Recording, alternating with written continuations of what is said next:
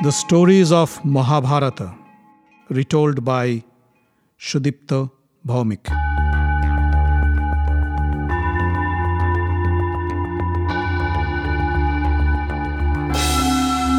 Welcome, dear friends, to another episode of the stories of Mahabharata. In the last episode, we heard Krishna agree to serve as the Pandava emissary to broker a peace deal with the Kauravas. Vidu tried to discourage him, but Krishna wants no stones unturned to stop the war.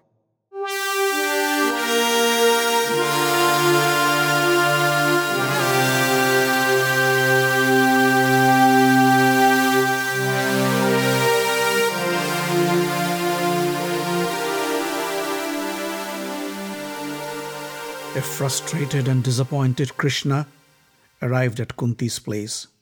He paid his respects to Kunti and narrated the disastrous events that took place in the palace. Kunti was outraged. "I think it is futile to make any further attempts for peace. Ask Yudhishthir to shed off all thoughts of peace and prepare to use his might to win back his throne." Yudhishthir's attitude is more like a Brahmin than a Kshatriya. He thinks more than he acts. Tell him, Lord Brahma created the Kshatriya from the muscle of his arms. That's why a Kshatriya should always use his muscle power to resolve a dispute. Tell him, a weak and non-violent king can never control his subjects. Follow the path of your gallant ancestors and use all your strength to win over your enemy. That's what a true Kshatriya should do. How shameful it is that I, being the mother of the great King Yudhishthir, have to depend on the pity of others for my survival. Shame on such a son. Krishna tried to console her. "My dear aunt, don't worry. Your days of misery are over. Your sons will soon become the rulers of the Hastinapur and you will be the queen mother. Now please, let me take your leave. I have to complete a small task before I head back." Krishna left Kunti's house and asked his charioteer Satyaki to head towards Karna's house. Karna was flabbergasted to see Krishna arrive at his doorstep. He welcomed Krishna inside his house. "Krishna, I am honored to have you as a guest at my humble abode. Please have a seat. Tell me, what can I offer you?" Krishna sat down on an ornate throne and said, "My dear Karna, I am here with a proposal. If you accept, I will have whatever you offer me. But first, listen to what I have to say." "Fair enough," said Karna as he sat next to Krishna. "Tell me what you have to say." Krishna paused for a moment and then said, "Karna, you are well read and well versed in the scriptures. You must be aware of the intricate rules and laws prescribed by the learned Pandits. One such law says that if an unmarried woman gets pregnant, the child can either be Kanin or Sahoda. A Kanin child is one who is born before the woman is married, and a Sahoda child is the one born after marriage. The man who marries such a woman is considered to be the legal father of both Kanin and Sahoda child." But Karna was impatient. "Yes, I know, but why are you telling me this?" Krishna said, "Karna, you are the Kanin son of Kunti, and Pandu is your legal father." Karna was shocked. He stood up and said, "Are you out of your mind? Please hear me out before making any conclusion. Your mother, Kunti, when she was only a teenager, received a boon from Rishi Durvasa, a mantra that gave her the power to summon any god and have a child from him. Curious and unaware of the consequences, Kunti summoned the sun god. and conceived his child, you. But a child out of wedlock would have been a disaster. So when you were born, Kunti put you in a basket and let the basket afloat in the river Ganges. Fortunately, Adhirath, the charioteer, saw the basket downstream and took you home to his wife Radha. Adhirath and Radha brought you up as their own son. Karna's head was spinning. His eyes were red with rage. He looked at Krishna and said, "If I heard this from someone other than you, I would have killed him the very instant for saying such an outrageous lie." "You think I am lying to you?" Krishna smiled. "That's the problem. But I can't believe my ears either." "Trust me, every word I say is true. You were the first son of King Pandu, and you deserve to be the ruler of Hastinapur, not Yudhishthir nor Duryodhan." "You tell me I am the senior-most Pandava brother? Yudhishthir, Bhim, Arjun, Nakul, Sahadev are my brothers? I have the right to the throne?" Karna's voice trembled as he uttered these words. Krishna stepped up to him and held his arm. "Come with me, Karna. Come and join the Pandavas. When the Pandava brothers come to know of your true identity, they will be overwhelmed with joy. They will all surrender to your feet. All the kings and rulers who support the Pandavas will yield to you. Draupadi will accept you as her sixth husband. We will make you the king. Yudhishthir will be the crown prince and stand by your side. Bhim will hold the shades over your head. Nakul, Sahadev, and 5 sons of Draupadi, the Panchals, the Vrishnis, they will all follow you. O son of Kunti, join your brothers and rule the world."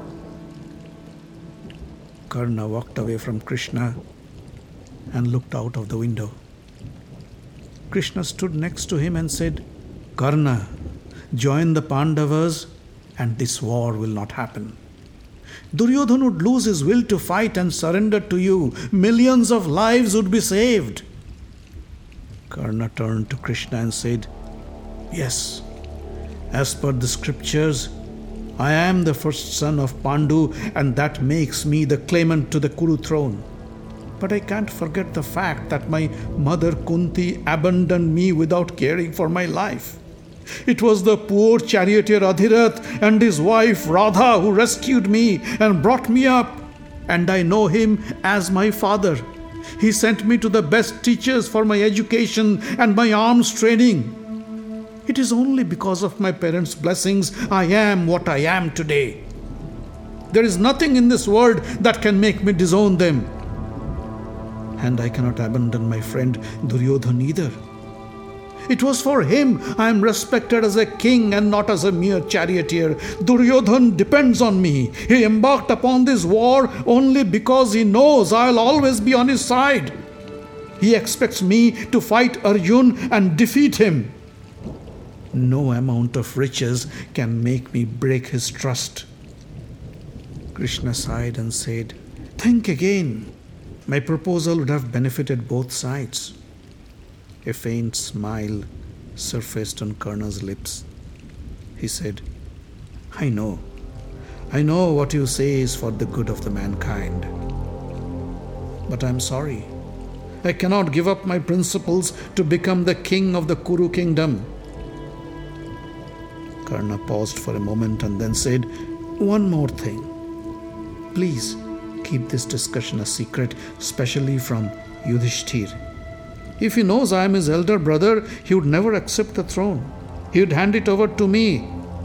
And if I get the throne, I'd hand it over to Duryodhan.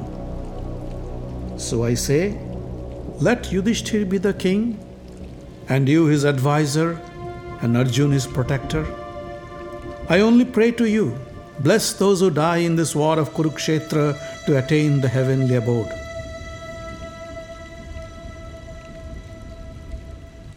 Krishna stood up and said, "Karna, I offered you the kingdom of the world, but you declined to accept.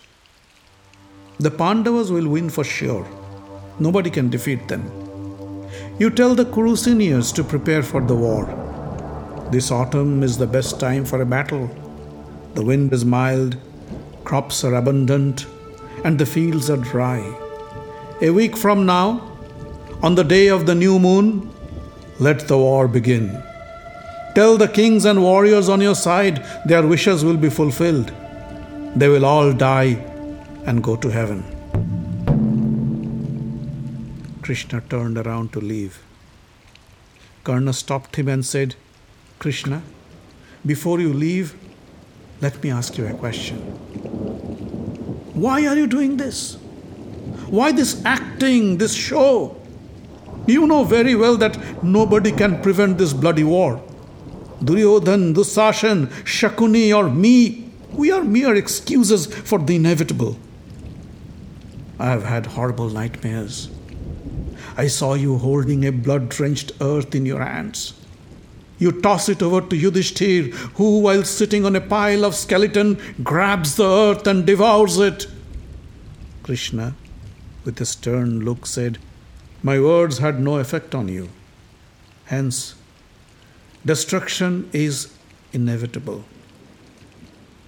Karna laughed and said, So be it. But now, give me a hug before you leave. Who knows if we'd get this chance again. Karna moved up to Krishna and wrapped his arms around him in a warm embrace. Moments later, Krishna stepped out of Karna's home and mounted his chariot. Let's go, Satyaki. We have no time to lose. Krishna's chariot sped away to the city of Upaplabhya, where the Pandavas were waiting eagerly to know about the outcome of his meeting.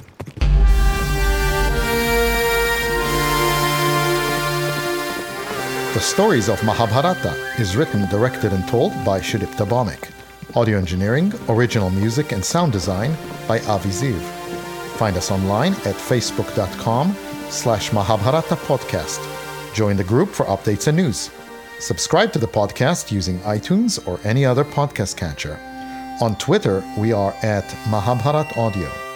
The podcast is distributed under the Creative Commons non-commercial license.